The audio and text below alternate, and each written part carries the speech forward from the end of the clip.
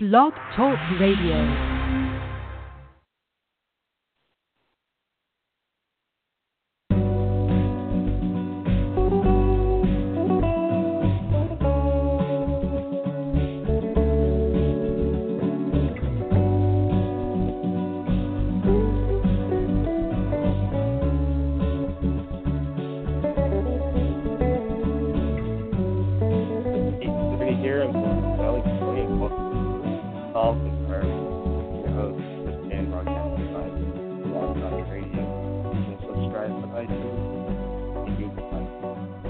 Yesterday you heard about the Spirit of truth, and the Spirit glorifies Jesus.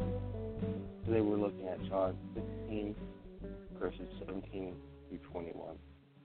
And here we'll hear about the disciples and how they will weep and mourn as the rest of the world rejoices. The grief the disciples share turn to joy after Jesus is resurrected. Yesterday we read about the Holy Spirit.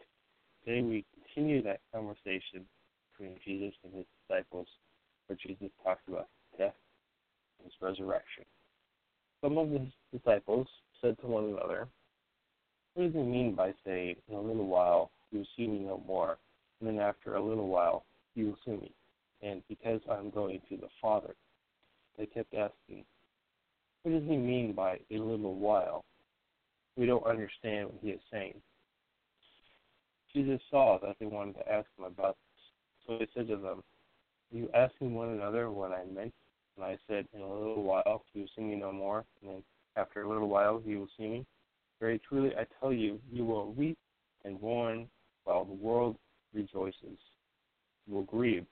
The woman giving birth to a child has pain because her time has come. But when her baby is born, she forgets anguish because of her joy, and a child is born into this world." Let's pray. Lord, I thank you for this day. I thank you for your blessings. I pray that you rest your hand on those who weep and grieve, and for those who are hurting, I pray that you find the joy, and the pain will be brief. In Jesus' name I pray.